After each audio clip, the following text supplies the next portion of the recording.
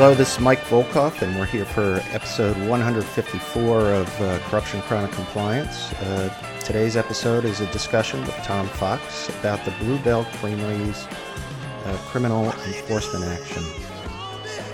Before we get started, let's hear a message from Steel Compliance Solutions, our sponsors. Steel Compliance is the global leader in compliance and ethics management. Steel's compliance and ethics platform is comprehensive, robust, and easy to use to promote a company's culture of compliance. Steel partners with the world's largest, most respected companies to deliver compliance products and services that help organizations embrace a culture of compliance while protecting their brand. Building an ethical culture is a complex undertaking that requires a detailed understanding of the global compliance environment, considerable time, and specialized expertise. Steel's end-to-end ethics and compliance platform is designed to provide compliance officers with the solutions they need to proactively address changing regulatory and reputational risks. Steel's ethics and compliance automated platform offers critical functions designed to promote a speak-up culture to advance employee engagement, reporting, and incident management, investigate promptly and fairly potential incidents to ensure compliance with your organization's code of conduct and applicable laws and regulations, including anti-corruption, anti-money laundering, antitrust, sanctions, cybersecurity, and data privacy. Manage your organization's compliance policies and procedures to ensure that policies are updated and disseminated effectively so that employees understand your organization's compliance requirements. Educate and engage your organization to promote understanding and how your compliance program applies to day-to-day operations. And evaluate and monitor your organization's business partners, vendors, suppliers, and customers to mitigate risk and ensure adherence to your organization's ethics and compliance requirements. To learn more about Steel's compliance solutions, please contact us at email steelglobal.com or call 415-692-5000. Well, it's always great to have Tom Fox here with me today, and we're going to discuss the Blue Bell Creamery's safety enforcement action, criminal case, and related governance issues. And it's always a pleasure to have Tom here. And before we get into this case, I was hoping, Tom, you could sort of get into some of the facts and outline them for us. So Mike, Blue Bell ice cream was the pride of Texas. I grew up in the next county over from where Blue Bell was manufactured. It was so famous when I was a kid, we took field trips from school to the Blue Bell Creamery and Dairy in Brenham to tour the facilities and, of course, eat fresh Blue Bell ice cream. Unfortunately, the company seriously lost their way, and in May of this year was fined $17.4 million from the Department of Justice, and another $2.1 million was paid out in a False Claims Act lawsuit. So a $19.5 million fine. That really doesn't begin to describe the damage to the company. The company ended up having to basically sell itself, laid off over half its workforce, lost its CEO, and probably damaged its reputation, certainly to the extent that I'm never going to eat Blue Bell again. The company was first notified in February 2015 that two ice cream products from the company's Brenham factory had tested positive for Listeria, which can cause sickness and death. Blue Bell directed its delivery route drivers to remove stock of the two products, which came back testing positive for Listeria from store shelves. That's grocery stores and other locations where it was delivered to, but the company did not recall the products or even issue any formal communications to inform customers about the potential Listeria contamination. In March of 2015, Kansas Department of Health officials determined that Listeria-tainted portions of the company's ice cream had made it into products served to 5 hospital patients between January 2014 and January 2015. Of the 5 who became ill, 3 died. By March 24th, Kansas officials had traced the source of the Listeria to Blue Bell's signature facility in Broken Arrow, Oklahoma, built by the company in 1992. On April 3rd of the same year, the Centers for Disease Control had traced Blue Bell's Listeria strain to 6 other patients going back to 2010. 4 had been hospitalized for unrelated problems when they became sick with Listeria. The significance of that, Mike, is that Blue Bell sold industrial or had institutional clients such as hospitals, such as school districts, the U.S. military. Certainly with school districts and hospitals, you had high-risk victims of both elderly and very young. The strains of Listeria were traced to the plants in Oklahoma and Texas. Once again, Bluebell chose not to issue any formal notifications to customers regarding positive tests. According to the criminal information filed against Bluebell, FDA inspections in March and April 2015 revealed sanitation issues at both the Brenham and Broken Arrow facilities, including problems with hot water supply needed to properly clean equipment and the deteriorating factory conditions, which could lead to unsanitary conditions. Bluebell temporarily closed all of its plants in late April 2015 to clean and update the facilities. The DOJ press release around the fine and penalty did note that since the facilities reopened in late 2015, Bluebell had taken significant steps to enhance sanitation processes and enact a program to test for Listeria prior to shipment. As I mentioned, there was a False Claims Act settlement for $2.1, which resolved allegations that the company shipped ice cream products manufactured in unsanitary conditions to U.S. facilities. We later found out that was the U.S. military, and failed to abide by contractually required recall procedures when its employees removed the products from federal purchasers' freezers without disclosing details about the potentially contaminated ice cream. As I said, the fallout from the contamination and attendant fines, penalties, and reputational damage has been nothing short of catastrophic for the company. Immediately after the scandal broke, the company had to shut down its full production line and clean up its facilities.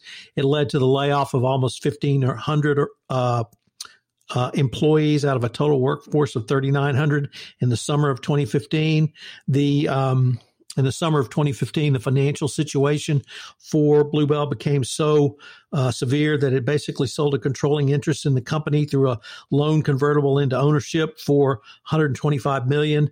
This was when the company was allegedly worth $900 million. We had the company pleading guilty to 2 criminal misdemeanor counts of distributing adulterated ice cream products. The criminal penalty in the settlement of False Claims Act totaled $19.5 million. Bluebell is now, unfortunately, the poster child for incredibly poor corporate governance and food safety issues.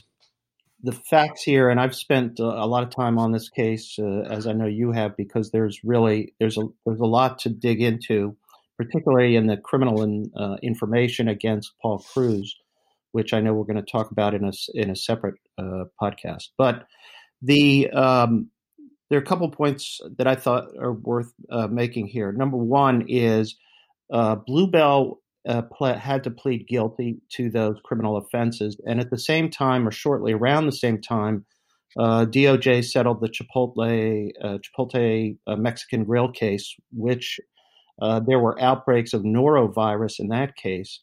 And what's interesting is in Chipotle, they got a deferred prosecution agreement. And I think the difference was that, first off, there wasn't as much obstruction conduct, but more importantly, nobody died from the norovirus in the Chipotle Mexican Grill case. Whereas Bluebell, we had 3 people who died because of the Listeria that came out. So that's one thing. The second thing is, I felt like DOJ, and I don't know if you agree with this, Tom, was trying to, there's a little bit of a message here that they timed the delivery of these 2 cases close to each other. And in terms of food safety, because I think in the middle of this pandemic, one of the biggest issues is going to be, workplace safety for employees. And I think both of these cases set out standards for companies in a way that here's the bright line. If you engage in this kind of conduct and don't follow your controls when it comes to safety, we're going to be pretty aggressive about going after you. Particularly, the facts are egregious in Bluebell. But in the Chipotle Mexican Grill case, that could have easily been satisfied with a civil settlement, but I think they went criminal because of the fact that there were outbreaks in so many different areas of the country. But I feel like it's a message about employee safety, and that if companies are going to, during this pandemic, and when we bring employees back to companies, that we got to make sure that the workplace is safe. We don't cut corners on controls. we don't cut corners on safety issues that have a direct impact on the health of workers as well as consumers, by the way, or people who interact with the company. So I felt like the DOJ did this deliberately, but I may be reading too much into it. I don't know what you thought. Mike, it's not that I disagree. I just don't think you really actually stated it strongly enough. I think absolutely the DOJ was trying to send a message. The timing of these releases of criminal prosecutions and DPA against Chipotle, I think speak directly to not only the time we are in, the time of coronavirus health crisis, but also exactly what you said, the new importance on food safety and worker safety. And the Department of Justice is making clear that even in this certainly most unique and severe health crisis, that if you don't take food safety and worker safety as strongly as required under law, you're going to be sanctioned for that. And these cases coming out now, I think probably well, I would have hoped that food products companies would have been this aware of the risk. Obviously, we'll get into how Blue Bell was not even close to having any sort of oversight or corporate governance around food safety.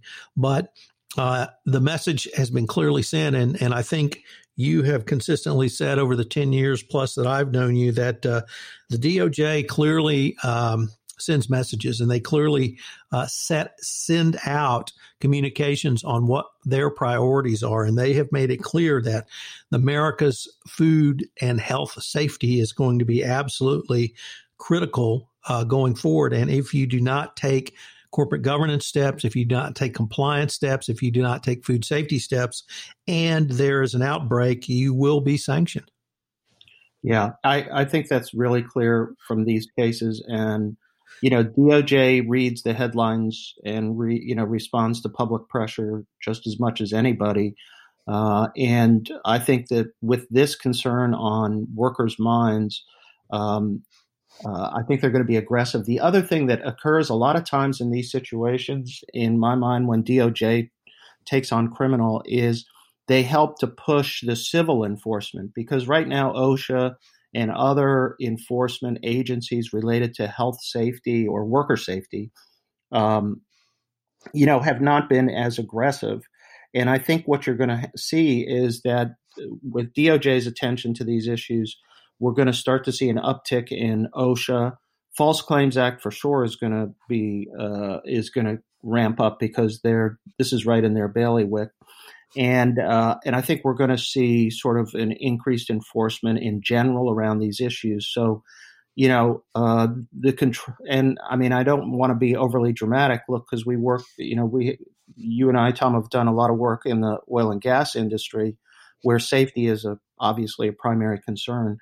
And you can't cut corners there as well. And companies that have obviously have gotten in big trouble. But I think we're going to see a similar sort of push in this area with safety around the workplace, and obviously continuing with food safety. But let's turn to sort of another aspect of the case or this situation, Tom. And there was a collateral litigation or shareholder litigation that occurred in Delaware relating to this case, which actually occurred, the sort of big events in that case. And I know that it ultimately settled, but in that case, relating to Blue Bell, led to a really important case out of the Delaware Supreme Court, where they addressed what are called the Caremark and Stone v. Ritter standards governing directors' duty to exercise oversight and monitor the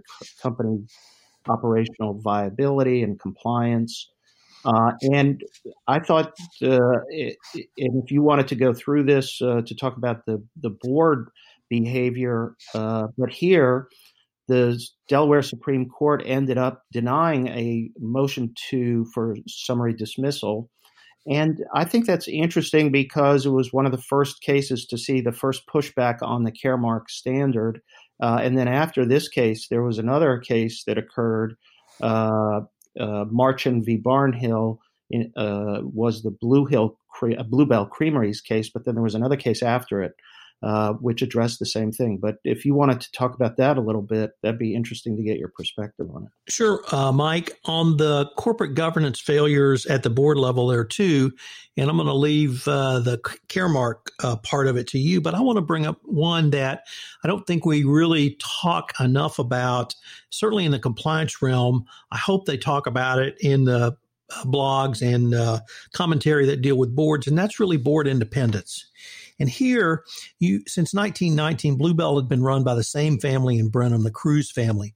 Paul Cruz had become a director. He was the CEO at the time in question in 1983 and took over as CEO and president of the company in 2004. He assumed the chairman of the board role in 2014 after the retirement of his father, who had held the chair since 1950s. Over half the board members had previously worked for one or both of the Cruzes.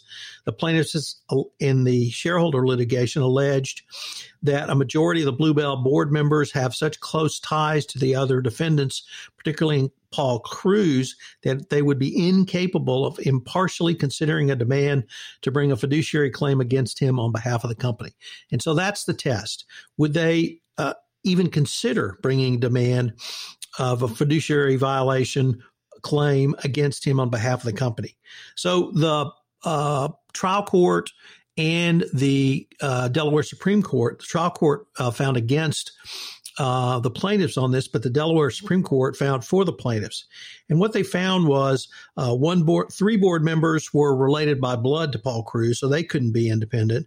Another board member had written a book about the Cruz family and a book about Bluebell, and Paul Cruz had written the foreword to her book. Another member had worked for Bluebell since 1981, and he had been president. He was named president of the company after having served as general sales manager and plant manager, then VP of sales and marketing. And finally, a final board member had $450,000 in donations made in his name to create a college, or rather a department at Blinn College, which is headquartered in Brenham. And so the board was under the control of Cruz, and they not only abrogated their Caremark duties, but I thought they took it a step further, but really acting as sycophants. And here, after there were public notifications of the Listeria outbreak in March of 2015, Bluebell's board met and adopted a resolution expressing support for Bluebell's CEO, management, and employees, and encouraging them to ensure that everything Bluebell manufactured and distributed is a wholesome and good tested product. That's the kind of board resolution that does not speak to board independence. And as a final piece of the evidence for the violation of board independence, in February 2016, the board, at the nomination, or rather presentation of a resolution from the new board member, from the new owner, voted to strip Paul Cruz of his joint role as CEO and chairman of the board. This is as basic a corporate board governance issue as you can have. It originally passed, but then Cruz threw a fit and threatened to resign both roles if the split actually occurred, and the board held another vote, which all members except two voted to restore him to both positions. So the board was clearly beholden to Paul Cruz, and they abrogated their boards of director duty. As bad as that was, I know you had some really pretty strong thoughts and wanted to come in hot on the board's violation of its Caremark duties. Well, first off, those, and I was not aware of the aspects that you just pointed out, Tom, and those are just, I mean, to me, it explains a lot of the reason for why the Caremark case came out the way that it did, because the court was obviously aware of this issue. And in the Caremark case, what happened was after this whole debacle, stockholder brought a derivative suit alleging that the directors had breached their fiduciary duty of loyalty under Caremark, and that there had been, and the standard I've always argued is almost ridiculous on its face, because almost any company could meet it. And the standard is it has to be an utter failure to attempt to assure a reasonable information and reporting system exists. And that is, if you don't meet the utter failure standard, most of these cases get dismissed at the trial court level, and then they appeal, pre-discovery. And what happened in this case, which I think is really pretty interesting, is that the Delaware Supreme Court reversed the trial court's dismissal of the complaint. And they basically explained that directors have great discretion to design, context, and industry-specific approaches tailored to their company's business and resources. But the board must make a good faith effort. That is, try to put in place a reasonable board-level system of monitoring and reporting. Now, in this regard, the court cited several factors, including the fact that the board didn't even establish a board committee to monitor food safety or to periodically devote any portion of board meetings to food safety compliance. According to the board minutes, the board did not have any discussion of food safety red flags, despite the fact that Blue Bell was cited several times leading up to the Listeria controversy. So the board did not proactively require management to provide any information about safety risks. And the board had no protocol or expectation that management would deliver key food safety compliance reports or summary of these reports to the board on a consistent and mandatory basis. What I find is one of the most telling facts is that the board never even met during the Listeria crisis, which ultimately, as you described, Tom, led to the demise of the company in the sense they got a loan and then they basically got bought out after that. So even the Delaware Supreme Court found, look, the utter failure here of them to do anything. In particular, they pointed out, when you're dealing with food safety, which is let's be honest, that's your number one risk as a food company, right? Then there's that you can't meet Caremark in that situation. I mean, the facts are pretty egregious, but at least we have some precedent pushing on the need for certain aspects to your compliance program being reporting to the board having a committee dedicated to that function, which is food safety. But I don't know. What did you think, Tom? Did you see this as a good, at least it was a positive decision in terms of reversing Caremark reversing a Caremark finding. Right. So I was interested, Mike, when the Delaware Supreme Court said, quote, although Caremark may not require as much as some commentators wish, it does require a board make a good faith effort to put in place a reasonable system of monitoring and reporting about the corporation's central compliance risk. And if I could pick up on the point you raised, which is a company has to manage its risks.